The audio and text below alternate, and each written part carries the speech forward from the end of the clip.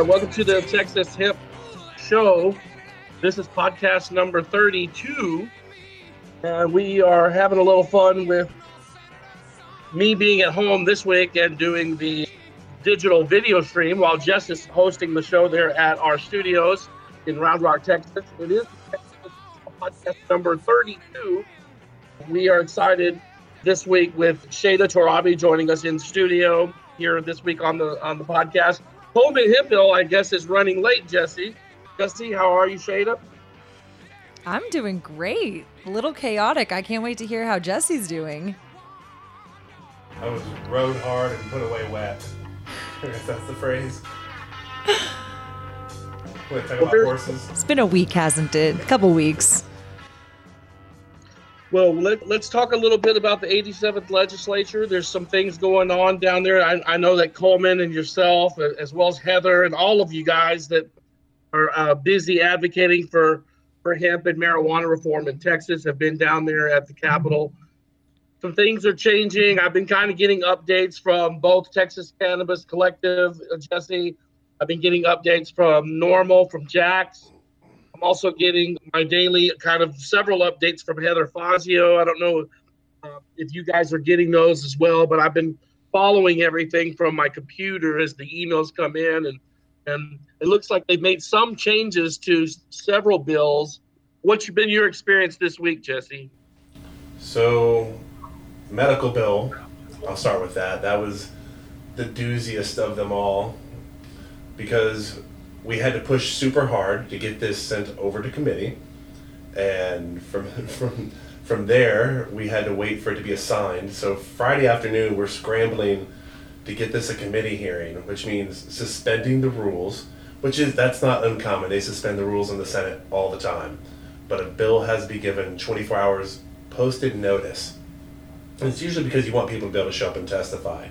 The reality for this is they did not want this to drag out. They did not want a bunch of people coming in and testifying and it taking like 5 hours to get this done.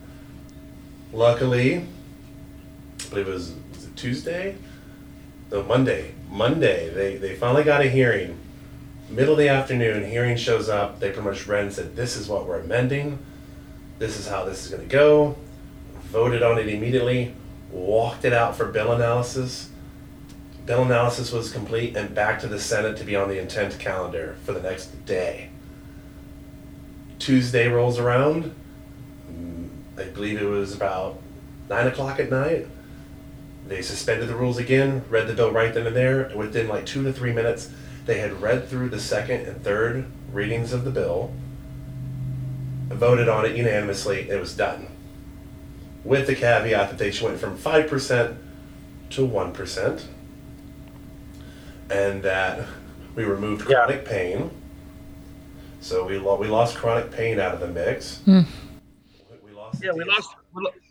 We lost chronic pain. It went from 5 to 1%, right, Jesse? Correct. What else? We took another hit on that one as well. We lost DSHS being able to make recommendations. I'm trying to think what else. Let's say it was the chronic pain thing left. I'm trying to think what else. If there was anything else they took out of it. That's pretty disappointing, I think. Super frustrating. The biggest thing that we were trying to point out to people now is there are individuals in this space going, well, we doubled THC for you. And it's like the doctors are not going to change what they're recommending for people to take. So if they're saying, hey, I want you to take 10 milligrams 3 times a day, that's not changing because we went from 0.5 to 1%. All we've done is reduce the amount of what's called carrier oil, or as I'm starting to call it bottle filler. Because if they want you to have just THC, you have to fill the bottle with something else to meet these percentage requirements. And the bottle filler can wreak havoc on your digestive system. The 5% would have worked a lot better because MCT oil is a common carrier. I imagine you see this a lot in your industry as well, Shada. For sure, yeah. My observation too with the medical marijuana in Texas, I don't refer to it as bottle filler, but like especially from an edible perspective, they're cushioned with CBD. So they have like a 1-to-1 ratio or a 1-to-3 ratio.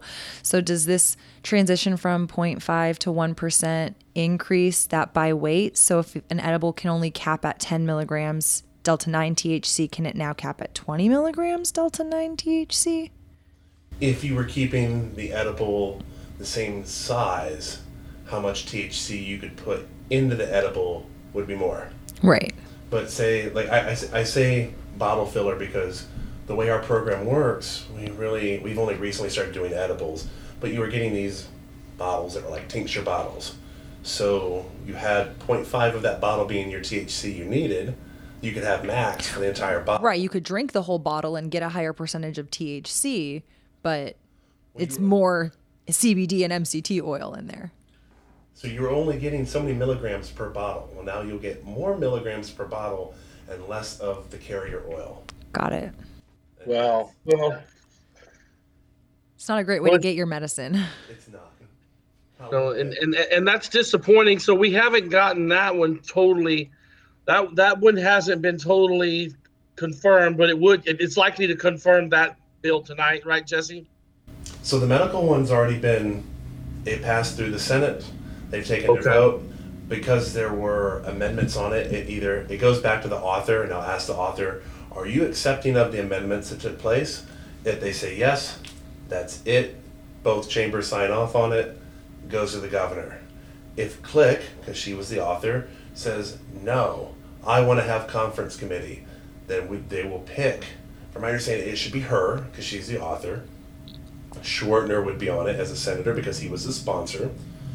And they'll pick 2 more people from the House and 2 more people from the Senate. Who those people will be, we have no idea.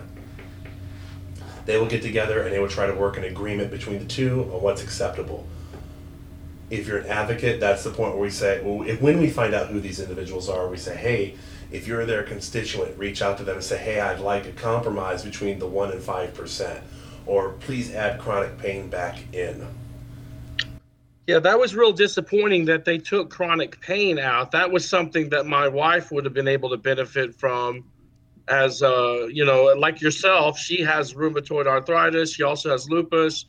That would have been, did they keep the cancer in there, Jesse, in the language? Did they say again?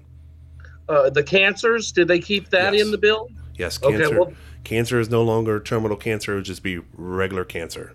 Well, it would have been nice if they'd have kept the percentage expanded to 5%. That would have been, I think, a better victory. It would have made it definitely. The other thing is, it would have made it more affordable for people because I talked about filler. Talk about the CBD cushioning.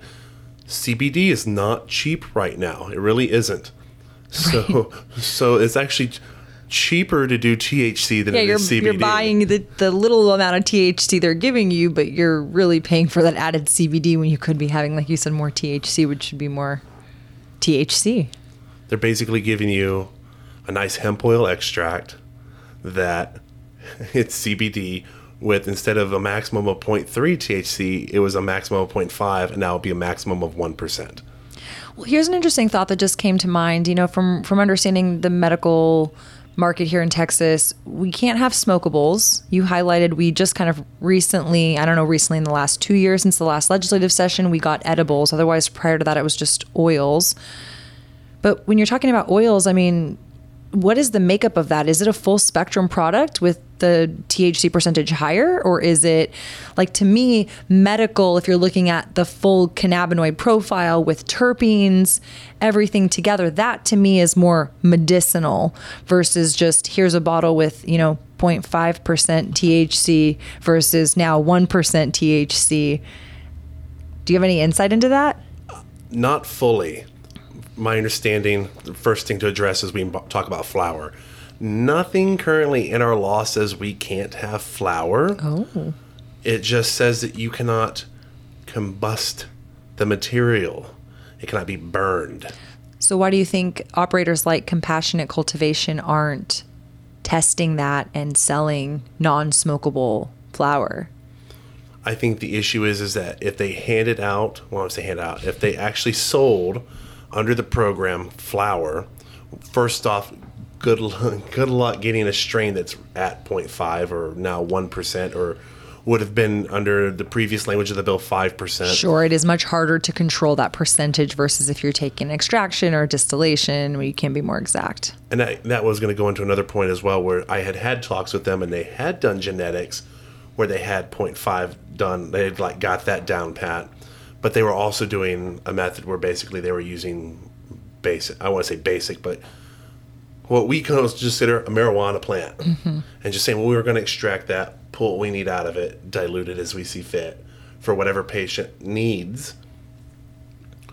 But as well with the flower, it's something that more likely people would go home and they would wind up burning it. Mm-hmm. They're going to wind up rolling it up in something, and they're going to put it in a water pipe. And I even went as far, I had this discussion with a couple of other advocates where there's an issue of define burn. And people are like, well, you vape and you're not combusting it. I was like, but they define combustion as like burning it. And there are plenty of vape devices that are anything that heat is applied. It's going to wind up leaving you with a product that looks brown and burnt. For sure. So you can't do that. And you may be sitting in a gray area. You'd probably have to petition the state for a remedy in the end. The DPS officers are probably going to think, well, we haven't been told that was something explicitly authorized. You run the risk. Sure, they're just being cautious. They're the only operator right now. They're kind of waiting to see how things flesh out, I'm sure. But that is just an interesting kind of caveat to the whole thing. I mean, we're talking about medical marijuana, the medicinal value of the plant, and I think if anybody is, consuming cannabis, I do personally believe there is benefit in isolation. So isolating cannabinoids out, like CBD isolate products, for example. Obviously, Delta-8's another hot topic I'm sure we're going to get into, but that is an isolate. But when you're looking at it for these conditions that we're highlighting, it is great to obviously see them be expanded upon. It's frustrating for them to kind of expand and then contract on some of these really significant things like you highlighted, Russ, with your wife with chronic pain. I know that part of my journey of cannabis is from my car accident and recovering and, being hit by a pedestrian, by a car. It's created a lot of pain. And I'd like to be able to take advantage of medical marijuana myself, but it's frustrating that they're pulling back on that aspect. Oh, definitely. Let's take a quick break. We'll talk more Texas Hemp Show on the other side, guys.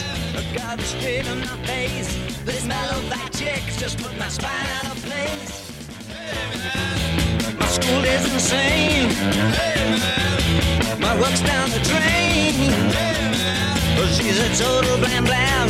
She said she had to squeeze it, but and then she CRI is a top 25 nationally ranked CPA firm with offices across the Southeast and with clients across the globe. Over the last few years, our firm has developed a niche in the agriculture and cannabis industry. We understand the unique challenges growers and processors face every day, including addressing challenges resulting from the USDA and DEA final interim rules, banking and insurance concerns for cannabis businesses, unique farming challenges associated with hemp and high THC cannabis, and GMP clean room management and general management for business in the rapidly changing cannabis market. Our seasoned team of professionals can help you meet these challenges with sound business, tax, financial, accounting, and technology advice. Visit CRICPA.com to find out more or schedule your free introductory consultation. That's CRICPA.com.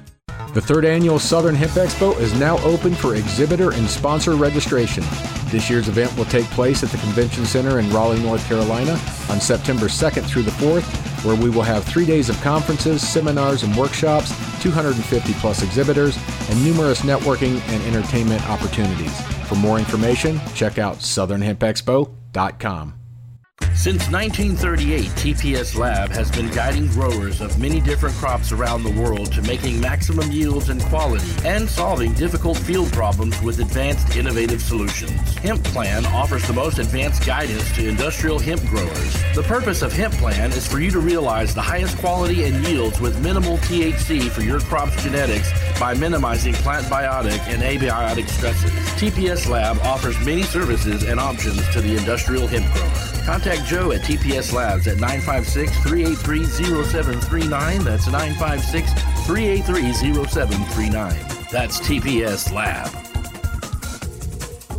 You're listening to the Texas Hemp Show, produced by your friends at the Texas Hemp Reporter. 60,000 copies published free every year. The Texas Hemp Reporter is mailed to over 2,000 licensed hemp producers in Oklahoma, New Mexico, Arkansas, Louisiana, and Texas. News, technology, trends, finance, culture, health, all things hemp in the Lone Star State. The Texas Hemp Reporter magazine. Now, back to the show with your host, Russell Dowden.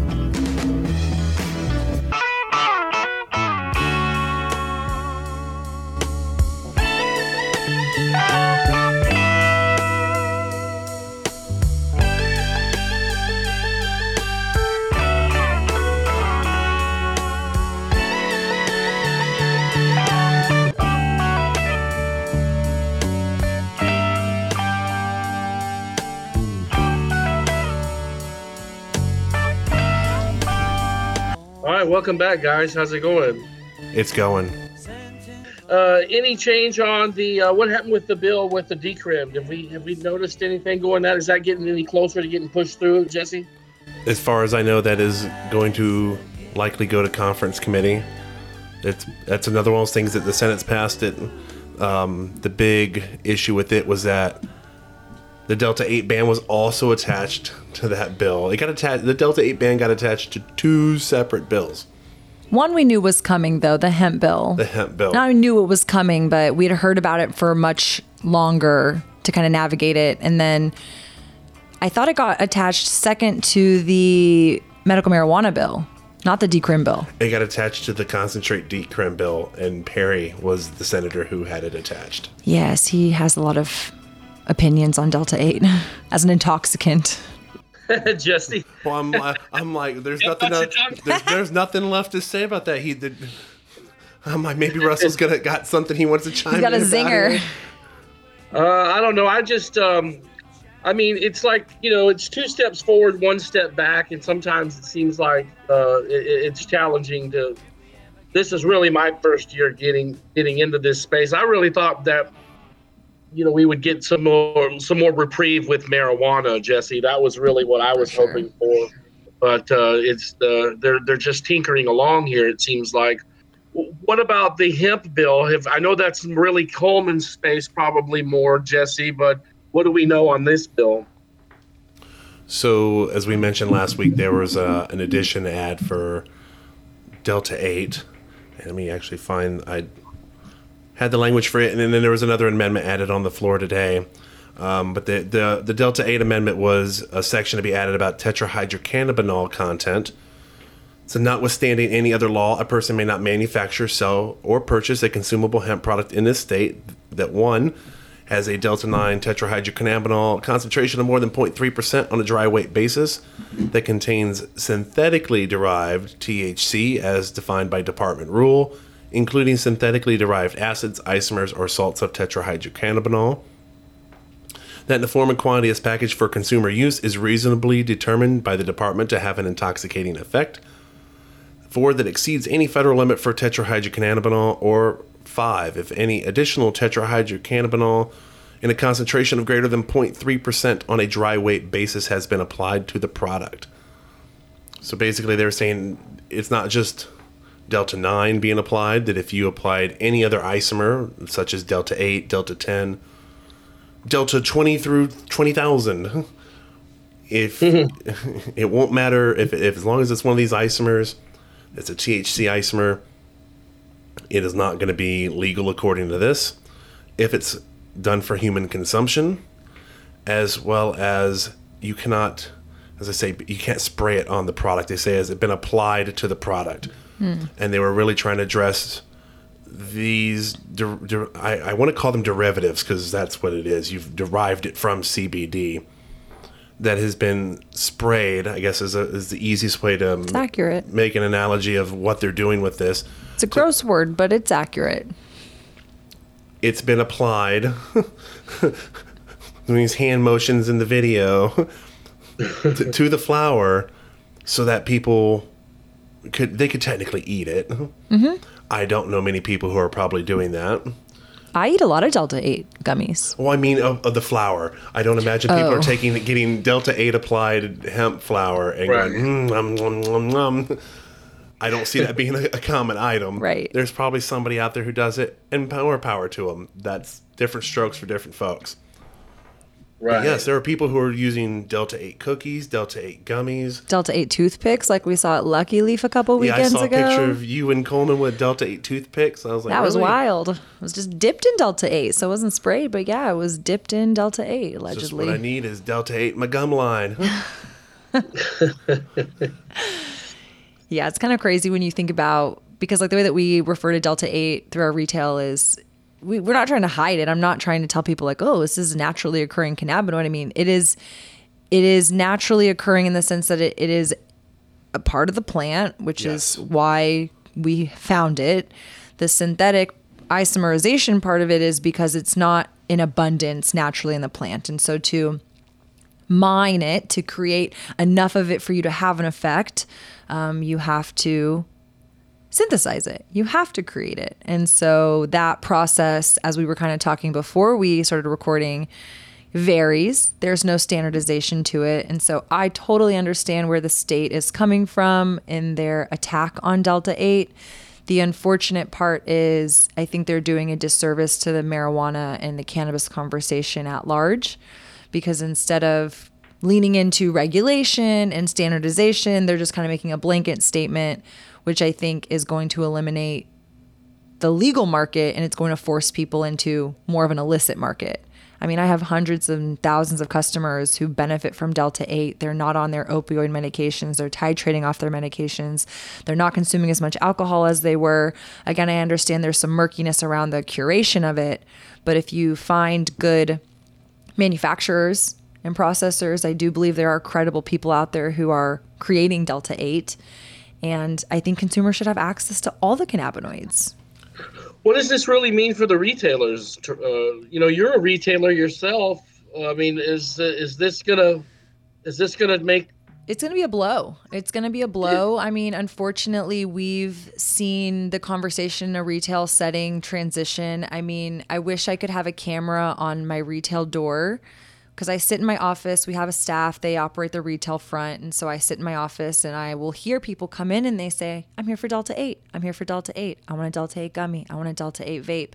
And so the consumer, whether the state of Texas likes it or not, has caught on to Delta 8 and they enjoy it. And as a business owner, as a marketer, as a consumer of cannabis myself, it's not my place to tell you, you should or shouldn't have this cannabinoid. You should only smoke it. You should only eat it. Your body's different. You have different preferences. People should have access to all the cannabinoids. My focus on Delta 8 is not because I think Delta 8 should be legal. Obviously, I'm pro all legalization in the sense of having access to the full plant. Legalization is a murky word to me. I don't love total pro legalization in that capacity, because federal legalization is scary when you're talking about interstate commerce and things like that. But again, going back to why like Delta 8 is the focus, well, because that's one that's being attacked. If it was another cannabinoid, I'd care about that cannabinoid. It's just whatever's being attacked. I want my consumers, I want my people, I want my citizens of Austin, of Texas, to have access to these cannabinoids in lieu of other things. And then when you are sitting there, I know I was there with you when they were going through the hemp bill last week, they came out so strong anti-Delta 8. He referred to another retailer as, a drug lord, saying, the Mexican drug cartel, well, they pay their taxes, they're whatever. It's like, whoa. Meanwhile, in the same, flash, Texas just legalized alcohol to go. And we know alcohol has so many negative benefits, negative impacts to our bodies, to us as we're aging. I mean, you're talking about, 21 through plus age demographic versus how many people have been impacted by cannabis, by Delta 8. And that was what I got asked today. I was actually doing a session with Fox 7, which will air tonight at 9 p.m. on the local news. They're talking about Delta 8 because it's obviously very popular because so many consumers have caught on to it. And she asked me, she was like, what would you say why to legalize it? I'm like, well, we've had it for the last year. What has been a problem? What's happened? Has anybody complained or died or had any significant impact? Well, I've made the comment that we we had this argument put against us for the longest time, trying to legalize anything, that if we did this, the sky was gonna fall. For sure. And it's like, well, we had Delta 8 for all this time now, and it's like the sky did not fall. But there is something to note, and it was something that came up in the committee, that there's issues with, you brought up credible. For sure. There are people out there that are credible retailers, they are credible creators, they create a credible distillate for this product. There are also a ton of shady unfortunately, actors in our market. More of those people, I would agree. I don't think the majority of people selling Delta 8 are credible, unfortunately. So I understand where the frustration with Delta 8 comes from. Another point to highlight that I think is interesting to kind of touch on, you look at other states, Colorado being one, they have a legal marijuana market. They've outlawed Delta 8. But then you look at a state like California, who also has a legal market. They're honestly, in one of my opinions, one of the people who's been pushing Delta 8. So you see kind of both sides where there's legal states, they're pro, they're anti, and then Texas is in this weird position where these other states, they started with a legal market and then hemp opened up where now you're getting this weird nebulous of like other cannabinoids. But we're the opposite. We started with the hemp market. We don't have a legal rec or medical market. And so that's where I see us just being in a really weird position because we don't really have another alternative for consumers. Well, I had a word with Coleman this week about going over part of what was brought up during the committee hearing, and it was that this guy who made the comment about we're not cartels, we're licensed legitimate businessmen. When they talk about taxpayers, is the individual brought up that we have labs that are apparently lumping Delta 9 and just calling it Delta 8. Oh, for sure. So you technically have a hot product out on the market that's being claimed to be Delta 8, isn't, as well as talking to Coleman about lab tests that are coming back on this. That happens. That's one thing that happens. But we're also finding it's like, what are people cutting this product with? And the stuff that he told me specific, when I asked for specific stuff, was frightening. Like my stomach turned, and it's really gross, unfortunately. I have been numbed by the internet for the last like 2 decades, and my stomach turned when he told me things like bleach, paint thinner. I was just Googling around to find distillate. I was like, not as bad as those two. MCT oil. If you smoke or vape MCT oil, it is going to likely irritate the living snot out of your lungs. Oh, for sure. And we don't even really have research to show what the long-term damage is for people who would do so. But of even cannabis in general, which is, I think, a fair point to highlight. I mean, we don't need them to restrict cannabinoids. We need them to put better regulations and standards in place. Correct. So to me, banning Delta 8 just further encourages an illicit market where we further have no regulations and no standards. I mean, you think these people who already don't care about COAs and quality products are going to give a shit? Well, and I've run into that. Somebody brought up to me, they were mentioning a business, and they said, yeah, I went to the guy's website, and the guy's got more than a handful of products, but only one COA available. Yeah. Now, all his QR codes go to the exact same COA. And it's like, you don't have one COA for all of your products, unless you're literally like using the same CBD, like, I guess, distillate. Base for everything. The base for everything. And even then, it's like, well, what else is in this product? If you put it in a gummy versus putting it in a cookie versus putting it in a vape cartridge, there should be COAs that show exactly what has went into that. Like, it should show there's gummy bear, there's cookie, but that's not it. It's just showing, hey, I've got one COA. That's it. That's all I have. Well, but then the flip side of that is you do have regulations in place to some extent. So like for us as a retailer, we are a part of the Department of State Health Services as a licensed retailer, which requires me to be a license holder to have my products tested, to have other, things that I have to abide by to be a above ground operating business. But they're not really properly regulating the current market. So Correct. I think that we need to spend our time and energy. Like, I don't know why we keep having these conversations around Delta 8, this, Delta 8, that. It's like, how about you hire another person on dishes and actually regulate the businesses who are operating? That was the discussion I had in Go to the Perry's gas office. stations. Go to the smoke shops. That was a discussion I had in Perry's office, was about how it's like, we need them to go out and do these things. They're like, they didn't have a budget for this. Nobody gave them any money. And then in the last session, an account was created for TDA. So when they charge for licenses, it could go into a special account for the hemp program. Dishes did not get that. The new bill we have going forward will do that. So there will be money they can collect and put in this account from those licenses. And my solution, I told them, was like third-party testing by licensed testers, and there needs to be an audit of the labs that are involved. Oh, for sure. Because there's obviously going to be some labs that say, hey, I get it. You had a hot product. You pay me a couple extra bucks. And just like that car inspector down the street, I'll ignore some things and fill the paperwork out for you. Oh, I hear that nonstop. I mean, just being in the industry, you're talking to people, and it's really wild. Some of these businesses don't care. I mean, we were talking about that. I went to a smoke CBD expo a couple months ago, and every other booth was Delta 8, and you see these people selling, and they can't tell you about the product. They can't tell you, how it was made, how they derived it, percentages, and then you see people literally walk up and say, I want to buy your whole booth. I'm like, who are these people buying this product without even qualifying if it's integrity? So I understand the scare, but I do think that we just need better standards, and maybe it starts with, if you're a Texas brand, you should test in Texas. Yes, definitely. Well, the other thing too, guys, is they made didn't they rule on the bill for the handgun? I mean, that was such a big deal that got a lot of press recently and this week. Did that pass, Jesse? The constitutional carry bill, it got out of conference committee and is going to the governor. We need to take a commercial break here at the Texas Hemp Show. We co-host Jesse Williams with host Russell Dowden, joining us live from his very own home, his abode.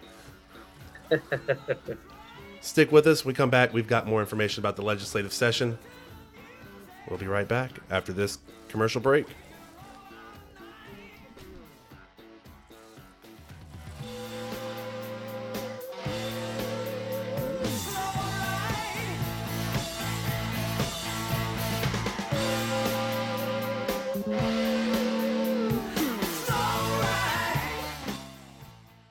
CRI is a top 25 nationally ranked CPA firm with offices across the Southeast and with clients across the globe. Over the last few years, our firm has developed a niche in the agriculture and cannabis industry. We understand the unique challenges growers and processors face every day, including addressing challenges resulting from the USDA and DEA final interim rules, banking and insurance concerns for cannabis businesses, unique farming challenges associated with hemp and high THC cannabis, and GMP clean room management and general management for business in the rapidly changing cannabis market. Our seasoned team of professionals can help you meet these challenges with sound business, tax, financial, accounting, and technology advice. Visit CRICPA.com to find out more or schedule your free introductory consultation. That's CRICPA.com. The third annual Southern Hemp Expo is now open for exhibitor and sponsor registration. This year's event will take place at the Convention Center in Raleigh, North Carolina on September 2nd through the 4th, where we will have 3 days of conferences, seminars, and workshops, 250 plus exhibitors, and numerous networking and entertainment opportunities. For more information, check out southernhempexpo.com. Since 1938, TPS Lab has been guiding growers of many different crops around the world to making maximum yields and quality and solving difficult field problems with advanced innovative solutions. Hemp Plan offers the most advanced guidance to industrial hemp growers. The purpose of Hemp Plan is for you to realize the highest quality and yields with minimal THC for your crop's genetics by minimizing plant biotic and abiotic stresses. TPS Lab offers many services and options to the industrial hemp grower. Contact Joe at TPS Labs at 956-383-0739. That's 956-383-0739. That's TPS Lab. You're listening to the Texas Hemp Show, produced by your friends at the Texas Hemp Reporter. 60,000 copies published free every year. The Texas Hemp Reporter is mailed to over 2,000 licensed hemp producers in Oklahoma, New Mexico, Arkansas, Louisiana, and Texas. News, technology, trends, finance, culture, health, all things hemp in the Lone Star State. The Texas Hemp Reporter magazine. Now, back to the show with your host, Russell Dowden.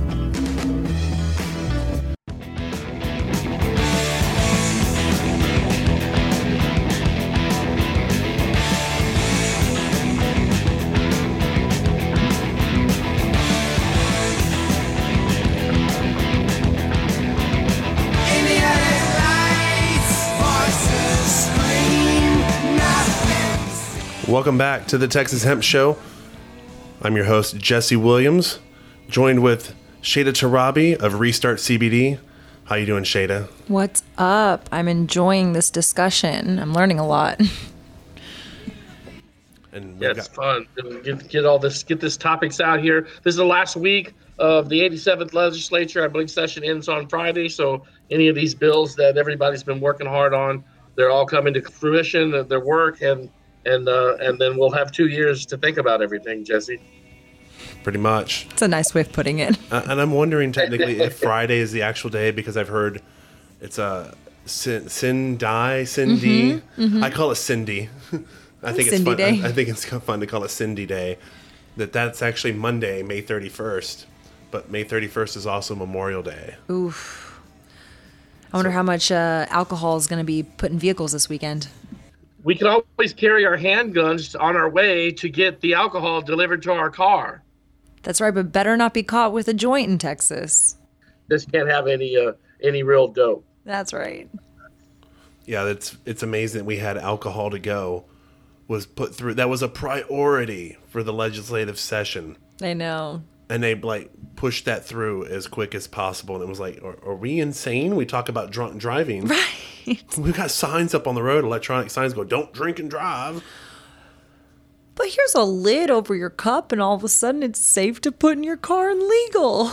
Because we found out. You can carry a firearm now as well, completely fine. So, well, I hope the next election people go to the voting booth and they shoot a hole through a ballot and they're like, yep. I voted.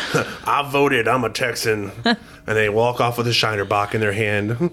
I think that's the most interesting thing from my perspective. You know, I'm a born and raised Texan and very, cannabis friendly, but it wasn't until I got in the industry 3 years ago that I obviously really started paying attention to the legislative session. But even being a business owner, even being an advocate, I'm not nearly as involved as Jesse is in terms of being at the Capitol and kind of advocating all these different platforms, but it's a lot to keep track of. That I even find myself who's following all these accounts. I'm, friends with you guys on social media.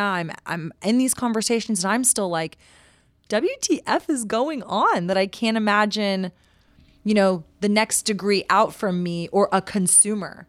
My consumers come in the shop and they're like, what do you mean Delta 8's going away? Or when the smokable ban took effect, what do you mean the smokable ban took effect? How do we fix this? And I'm like, get involved, pay attention, follow these accounts, but it's still a lot. It's so hard to stay on top of it. This is a very good point that's being brought up that I was frustrated with for the last 3 to 4 years. Was I would go into a shop, and I won't say a name of a shop, but it's a very prolific shop known through the greater Austin Metroplex area, all the way into San Antonio. And they would say, oh, you can buy CBD. I'm like, it's not legal in Texas. But the Farm Bill from 2014, I'm like, you may be able to sell it, but I can't keep this in my car. It's like, do you tell people that, are you really telling people to advocate that they need to go forward and tell their legislators, hey, I want legalization? Well, of course they weren't. And this did something amazing. This is the silver lining to all of this, and you're saying it yourself, is that now, not just yourself, but other shops that want this back and they want to see things move forward will have to start engaging with customers when they ask, well, why? Oh my gosh, absolutely. And it's like, well, this is why. These are the people who said no to you. Oh, for sure. I sit there and I'm like, look, I'm at the Capitol on X, Y, or Z day. You can too. This is not just for me and Jesse to show up to the Capitol. You can go to the Capitol. Here's the information. Follow Texas Normal. Follow these different accounts. It's public information. Go do your public servant, civil duty. I think the challenging part that I've observed from some of our customers, maybe not so much lately, but certainly when CBD was first legalized, they didn't mind buying it, but they didn't want their name associated to it. So they didn't want to publicly come out and support something. And so there was still a disconnect of, I want the law to be in my favor, but I don't want to help contribute to it because my employer, my job, my this, my that. But now you are seeing consumers. And so we try to empower them. This whole week, we made little cards with all the information that y'all were putting together. And we said, here's your senator's link. Go find your senator.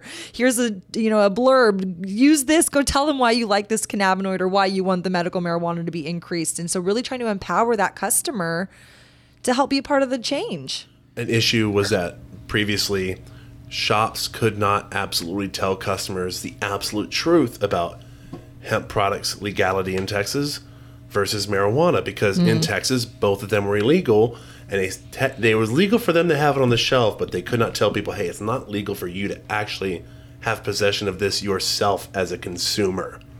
Let me ask you, Jesse, how many years have you been down there actively campaigning for reform? How long have you been down there, Shada? You can speak to this as well if you like. I'm just curious.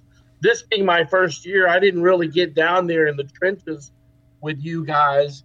I'm running a business, but I'm also kind of just overwhelmed with being a part of this wave, if you will. And so I'm just kind of, how was it in your first year, Jesse or Shada?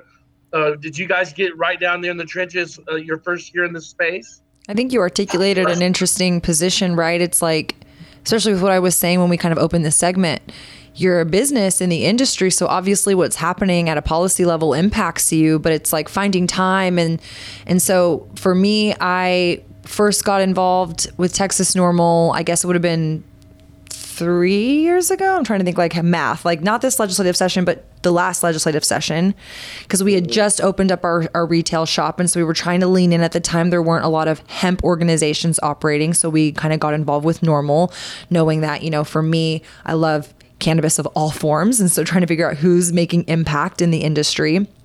And so I would go to the Capitol on certain days that Jax would organize different events, but I definitely didn't, testify in that extent, but I would contact senators, just kind of cues. Like when they would post something, I would say like, okay, I can do this from, like my house or my seat or whatever. This was my first year testifying. So I also had a little blip though, because I guess when you're trying to pay attention to how these things are happening, like we were at the Capitol, I think it was like last Tuesday or Wednesday, and the bill was scheduled, but it ended up being scheduled towards the end. So they started the session, but then they took a break and then they didn't come back for 4 hours. But it's not like we're going to come back in 4 hours. It's like it might be 3, it might be 4, it might be 7. We don't know. Until adjournment of the Senate. Right. And so that's where I think as a business owner, it's challenging, because I wanted to give a public verbal testimony, but I had to resort to a written testimony because I had to go back to my shop and operate business. And so it's challenging to navigate it unless you have that time or that space to dedicate to physically be at the Capitol. Otherwise, it's just paying attention to these accounts and all the information that y'all are sharing and trying to digest it, do my part, contact the right people, and then empower my customers to do it. Yeah, I didn't know that they could take all those breaks like that, Jesse. That's something that was I didn't know they could, take a break for 4 hours and then come back. And then like one of those weekends, a couple of weekends ago, maybe it was a month ago now, Heather, yourself, Coleman, all of you, a lot of Jax, a lot of you guys in there were into the wee hours of the morning down there at late at night. And I wasn't aware that they can break like that. And so this year, my involvement was, writing letters and making phone calls and being proactive in that kind of sense. But, just hats off to you guys that go down there, Jesse, especially. What you're doing is very necessary, because it's understandable. We're the biggest state in the continental U.S. It is completely acceptable to say, hey, I get it. You can't drive from X part of Texas to be here in person. Right. So we need a lot of people that are doing exactly what you're talking about, Russell. And at the same time, I want to clarify something as well. I wouldn't say they're taking breaks. Yeah. Like what happened with the committee hearing with the hemp bill was they went, we have to go to the Senate floor. Mm-hmm. So we're leaving this to go to the Senate floor. And when the Senate adjourns or recesses from the floor, we will come back and address this immediately. So we're going to recess this committee, go off to the floor, do what we have to do for maybe lunch or whatever, go back to the Senate floor, be done with the Senate, and then come back to this committee and finish. And it turned into, like with the hemp bill, it was very much they went through all these other things in the Water, Livestock, Agriculture Committee, because they knew the most amount of testimony was going to be on the hemp bill. For sure. So you didn't want to, for them, they did not, in their committee, want to start a hearing, have to break the hearing into two parts, because that very much happened in the House. And to me, I was a little bit upset about that, because I heard Fight For people talk, and I very much was like, okay, well, what I have to say will need to build upon what they are talking about. Because we had a guy come up talking about a certification program, and another individual coming up and talking about they want to make sure the farmers are not being screwed over by delivery permits, I believe was the term that somebody used. And I was like, well, I need to talk to the certification process they're talking about. I don't think that the state should run a certification process. We have groups such as Hemp Tours. They're technically a certification process. They go around to a shop, they make sure they're licensed, doing COAs properly, and they give you a nice little certification seal saying, hey, they've been checked out. But they broke this committee hearing up into two parts. So I had to come back after like a 3 to 4 hour break and try to remember everything everybody had said from 3 to 4 hours ago, process that, talk about my own talking points as well, and make sure it was still going to be clearly understood and memorable to the people I'm talking to. Thankfully, the Senate committee did not do that. Thankfully. And they came back later, but at the cost of that, there's people who they have to leave and they can't show back up. Right. There were several vendors who had showed up early in the morning, and they're like, well, I'm not coming back this afternoon. I'm not playing the hurry up and wait game. And to an extent, they do that as well. And it weeds out people who are not that hardcore, I guess you could say. Like, they're interested, but it says, hey, if you stuck this out, this really means something to you. You obviously have a point you really want to make. You really wanted to get our attention. And as long as it's reasonable, good. And I got to sit there basically because Perry had seen my article from the Hemp Reporter. His office had gotten the magazine because Russell sent them in. Thank you, Russell. Mm-hmm. And they were like, well, you obviously wrote this in a way that we could understand. Let's hear you. Like convert this to something we understand. And I was able to later go on and talk to their offices about it. It worked out way better than I thought it was going to. But as far as how long I've been in the space, I started going to normal meetings in 2015. It was actually, I was in a Texas government class. And we talked about lobbyists and advocacy. And the professor said, if you write a paper about an advocacy group or a lobbyist group, I'll give y'all extra credit. What happened to be the normal meeting takes place at the same time this Texas government class took place, just right down the street. It was the Rio Grande campus here in Austin. Yeah. Mm-hmm. So I was able to go I asked him, I was like, hey, this takes place at the same time. Can I go? Oh, you're going to learn way more going to that meeting about lobbyists and activists than you are sitting in my class, me talking about it. He's like, I prefer you go to that meeting. And Texas Normal, Jackson, the rest of them took me in with big open arms. They're like, yeah, come on, we'll teach you everything you need to know. Learn. You must learn. One of us. And that's when I really started paying attention to what was going on, at shops. At these, I don't, what's the proper term, Shada? Is it a novelty store? You'd call somebody, we used to call, when I was a kid, you heard the adults go, it's the head shop. Yeah, like a smoke shop, like a Planet K or a Oat Willie's.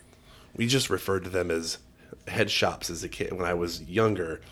And now I guess I was like, if you looked in a phone book, where would you look at? And people are like, novelty stores. Because they do sell novelty items. But now you can literally say smoke shop, you can say CBD store. Right. I started paying attention to these things in there, and then the 2019 86 legislative session rolled around, and I was like, I've had it. I've had it with how I see people act about this, how they talk about it. I have a background where I did engineering, so I have chemistry, mechanical, electrical engineering experience. I've talked to elected officials before in my capacity in the military. You're a veteran as well. I mean, so that says a lot. It's like I'm a veteran. I've studied journalism. Apparently, I'm really good at this mass communication thing. I've had professors tell me I should become a teacher at some point. I'm like, well, I'm going to put this to use. I'm going to show up. I'm going to start reporting on this and get information out to people. And it became a thing through 2019 to really hone that skill and realize where I saw deficiencies at. and try to work to get more information out to people. And then this session, it was like, I'm definitely going up in front of committees and I'm talking. I've got stuff to say. And I think Jesse, that maybe I was a little concerned to get out there and speak this year. Of course, we're not afraid to speak here on this show or through our print product, but I just that maybe it takes a little bit of frustration to motivate you to get down there. I don't know. Did you feel like you had any frustration?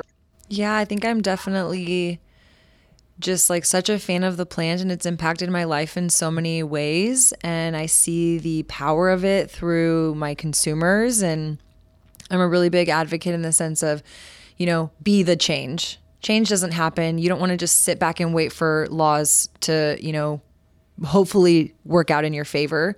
You want to try to be a part of that process. And so, like I highlighted, it was always important for me to get involved in these organizations. Unfortunately, I don't know if the organizations were as active as they are presently today. So I think it's just a continuous growing of importance and of opportunity and of awareness.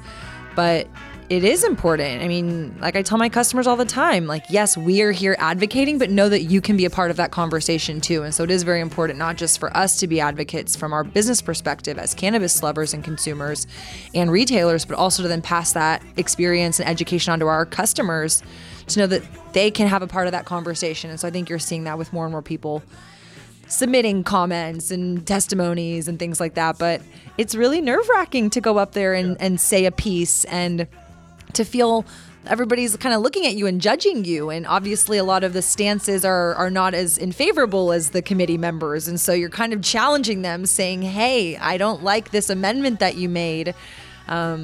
You definitely have to, just kind of rip the Band-Aid off. And I think once I kind of did that this past session, I was like, oh, now I'm going to go call everybody. I'm going to talk to anybody who wants to listen. I tell people, if you're going to go and talk, you should already know what you want to talk about. Yeah. It should come from in your heart, and you should know why you feel that way and be able to explain it. And once you're able to do that on your own to yourself, you're just telling other people that. Right, you're telling your story. But I do think it's really important for people to know these organizations like Texas Cannabis Collective, like Texas NORML, like Foundation for Informed Texans, like be informed, follow these accounts. Like you highlighted earlier, Russell, all these updates that you're getting in your inbox. Like I'm seeing these, and as soon as I see these action items, I'm taking action on them. I'm calling, I'm submitting a letter, I'm doing whatever it's telling me to do. So I just follow the people that are making that pathway forward and then join in with that path and kind of help champion it forward. Well, it is time for us to take another quick commercial break. We're going to do that here at the Texas Hemp Show, and then we will be right back, have a couple more minutes to talk, and finish up talking about the legislative session of 2021. We'll be right back.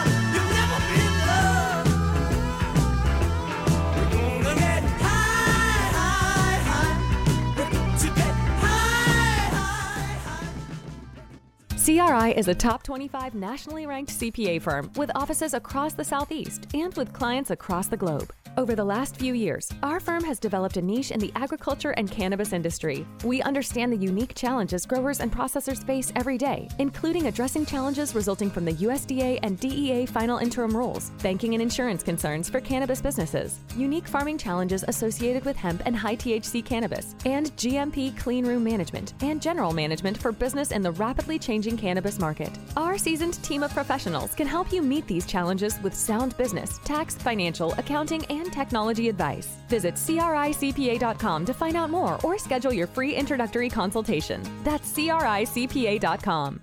The third annual Southern Hemp Expo is now open for exhibitor and sponsor registration. This year's event will take place at the Convention Center in Raleigh, North Carolina on September 2nd through the 4th, where we will have 3 days of conferences, seminars, and workshops, 250 plus exhibitors, and numerous networking and entertainment opportunities. For more information, check out southernhempexpo.com. Since 1938, TPS Lab has been guiding growers of many different crops around the world to making maximum yields and quality and solving difficult field problems with advanced innovative solutions. Hemp Plan offers the most advanced guidance to industrial hemp growers. The purpose of Hemp Plan is for you to realize the highest quality and yields with minimal THC for your crop's genetics by minimizing plant biotic and abiotic stresses. TPS Lab offers many services and options to the industrial hemp grower. Contact Joe at TPS Labs at 956-383-0739. That's 956-383-0739. That's TPS Lab.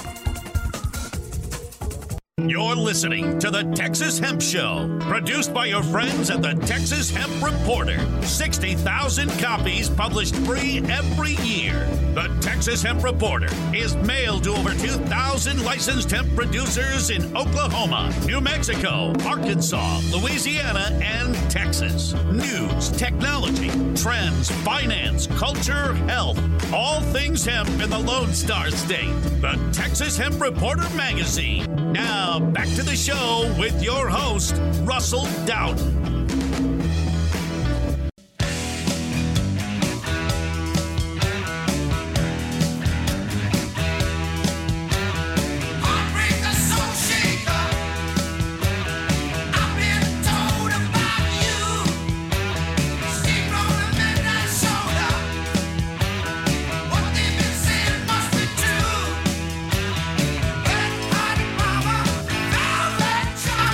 Welcome back to the Texas Hemp Show.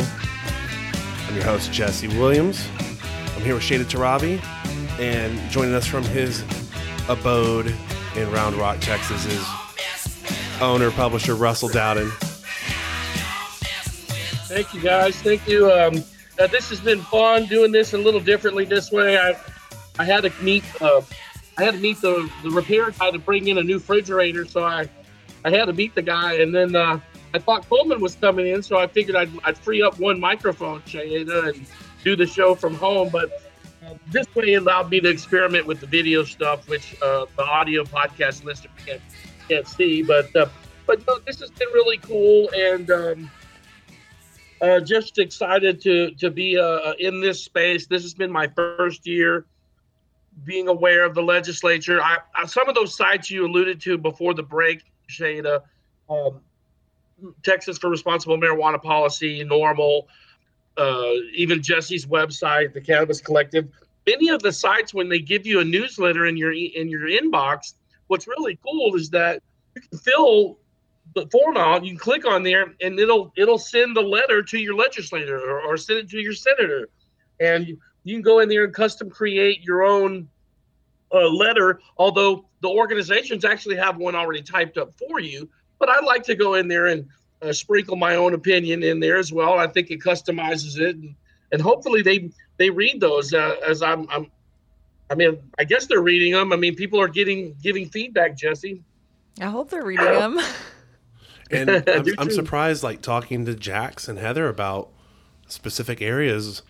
Like, I know in the past, like Senator Hughes's area, Tyler, Texas, the individuals out there were not keen on hemp when hemp was passed.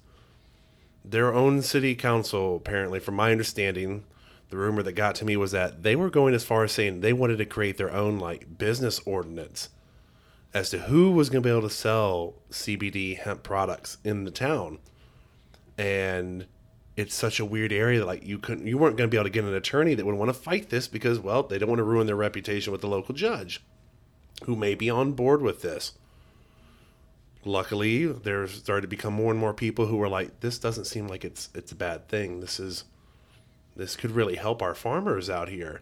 So it went from having only a handful of people who would contact Hughes to dozens and dozens of people who were sending these emails in to be like, hey, I want you to get a hearing.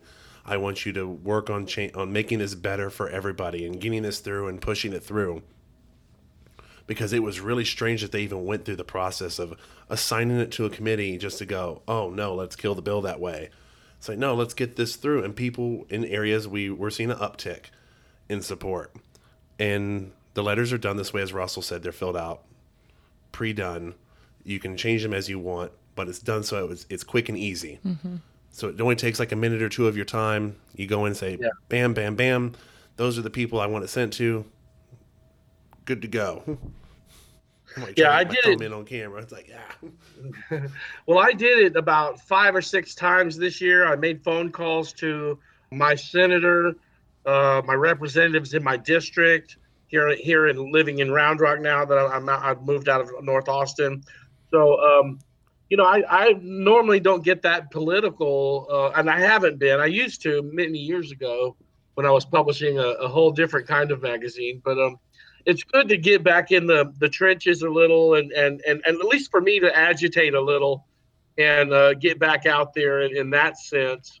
So because I do enjoy agitating from time to time. You gotta shake it up.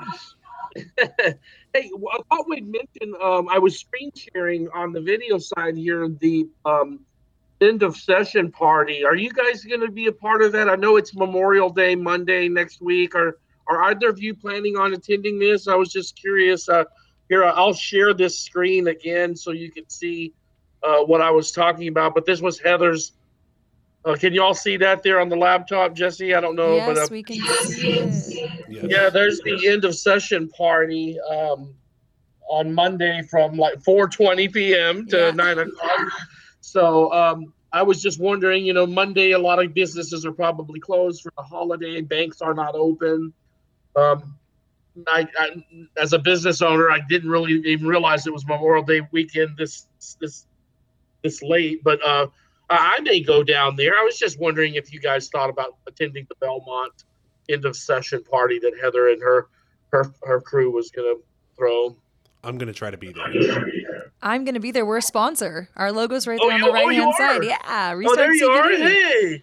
Hey, I need to get my logo on here, Shayla. Yeah, we did it through Jax. She sent an email out, so anybody who wants to sponsor the event can make a contribution to Texas Normal, and then there's different tiers, and we just, as a business owner, obviously, aside from me being able to go down to the Capitol and advocate, aside from sending letters and contacting and calling and empowering our customers, financial contribution is really another way that we want to help, provide some support to all the work that everybody's doing, especially through Texas Normal and, helping make change in our state in cannabis as best as we all can, and really truly leaning into it takes a village to get some of this stuff passed. And I'm just grateful for everybody doing everything that they're doing, and no matter how it ends. You say village, and what comes to my mind is there's a village idiot. Yeah. And it takes a village to get rid of that village idiot. Yeah. And elections are coming up. And his name is Dan Patrick. You said it. Hey, I don't have a problem saying it. I'll say it. No, I don't know. I just, when do we vote on these guys? When do we vote our lawmakers out? I mean, isn't that coming up next year? Okay, so this next election, our governor and lieutenant governor, every representative, every state senator, any year ending in a 2 has a complete senator election. Every one of all 31. Wow. Yes. So it's always the roll 2 years, the dice. So it's always the 2 years before where you've got some people who are just going to possibly do a 2-year instead of 4-year term. And the thing that people need to focus on for governor and lieutenant governor, if they're that unhappy with these individuals, is not the November election. It is the primaries that take place earlier in the year, because you're going to have a lot of people who they're party loyal. And they're going to say, I'm not voting for another party. It's like, okay, then let's find a candidate that suits the thing that you like, but also supports cannabis. There has to be one that's fit for this job, but let's find them. And if you want to, you don't want to switch party. Nobody's asking you to really. Vote for them instead. Good wisdom. Well, that's a good idea. And there's going to be new people running for different things of offices coming up. So, pay attention to who's throwing their name in the hat for legislature in 2022. Now that I know everything that I know about, hemp and being more active in this space, Jesse, I certainly will remember to show my vote, in 2022 as well. Try to be proactive about the policies that our elected representatives choose to vote and enact on them. Yeah, I'll make a plug for NORML. I know that they've always done a good job of bringing any candidate who is supporting cannabis. Obviously, you brought up a good point too. You know, we live in Austin, the capital city, so a lot more of these meetings and like opportunities definitely do happen here. But paying attention to their channels when these voting sessions are happening, they bring together a lot of the resources, the candidates. I remember going to some events downtown and getting to hear from these people who are running and being able to just, you know, be educated, make informed, you know, educated votes. Well, NORML and Texans for Responsible Marijuana Policy do put out a voter guide. They do this every voter session, and they send out a survey to every candidate saying, where do you stand on these issues? And if they are an incumbent, it also shows what they voted on in the past to show support. And that's how I found out. Well, we got ready to go to do the penalty reduction item. Steve Toth had put up his own penalty reduction bill, and I was like, well, I'm going to go testify on his bill specifically because he had wrote in, and it made perfect sense to say, Dan Patrick is not going to pass a bill for this type of thing if a Democrat writes it. And I was like, I can believe that. I mean, Joe Moody is rather conservative for a Democrat, just anywhere in the nation. He is also like the senior Democrat in the House. I mean, he's been Speaker pro temp 2 sessions now at minimum, and his bill was not getting passed. And it's like, well, let's see if we can get something very similar done by a very staunch conservative such as Toth. Get him the right one. And he wrote one.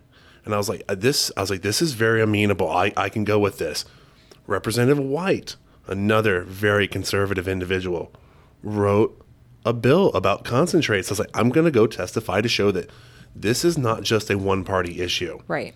And this is both parties wanting this. But those were things in that voter guide that it's like, hey, the people who are in office are giving you hints as to what's taking place. They're no longer trying to like tell you in passing and be like, wink, wink, wink. It's like, no, here's the information you need. Let's roll with it.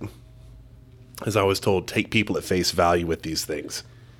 Well, politics are politics, and as we're observing, you know, with these amendments getting put in and different things kind of shifting around, it's unfortunate sometimes it does resort to the wink and the nod and the back, you know, handshakes that are happening that we aren't privy to. But I agree in paying attention to these assets that are being put together, and they're, you know, people who are trying to come out and show more bipartisan support. I think that it is there. And you highlighted another organization's RAMP, I think earlier, Republicans Against Marijuana Prohibition. Yeah, which I was, you know, newly informed about. So we need more support from both sides, especially in a conservative state like Texas. And as we get more information out, people, as I say, have no excuses to not be active. If you care about cannabis, get informed, make your contribution. Your final word, Russ? Hey, just thanks for tuning in, and a good show, guys. We'll see what wraps up with the bills this week down there on Congress Avenue, and we'll be sure to be, you know, to me it makes me want to get in this fight a little more, and start voting on these issues, voting these politicians in or out. But good show as we come to close on the 87th legislation. Alrighty, that is it for the Texas Hemp Show for this week. We thank you for joining Russell Dowden, the host, as he was from his home. Co-host myself, Jesse Williams from Texas Cannabis Collective, and Shada Tarabi with Restart CBD. Plug your site real quick. RestartCBD.com. Awesome. Everybody have a great week. Be safe on Memorial Day weekend. Don't drink and drive. Stay hydrated out in the sun. Peace and love to all of y'all. Thanks, y'all. Adios. It's okay.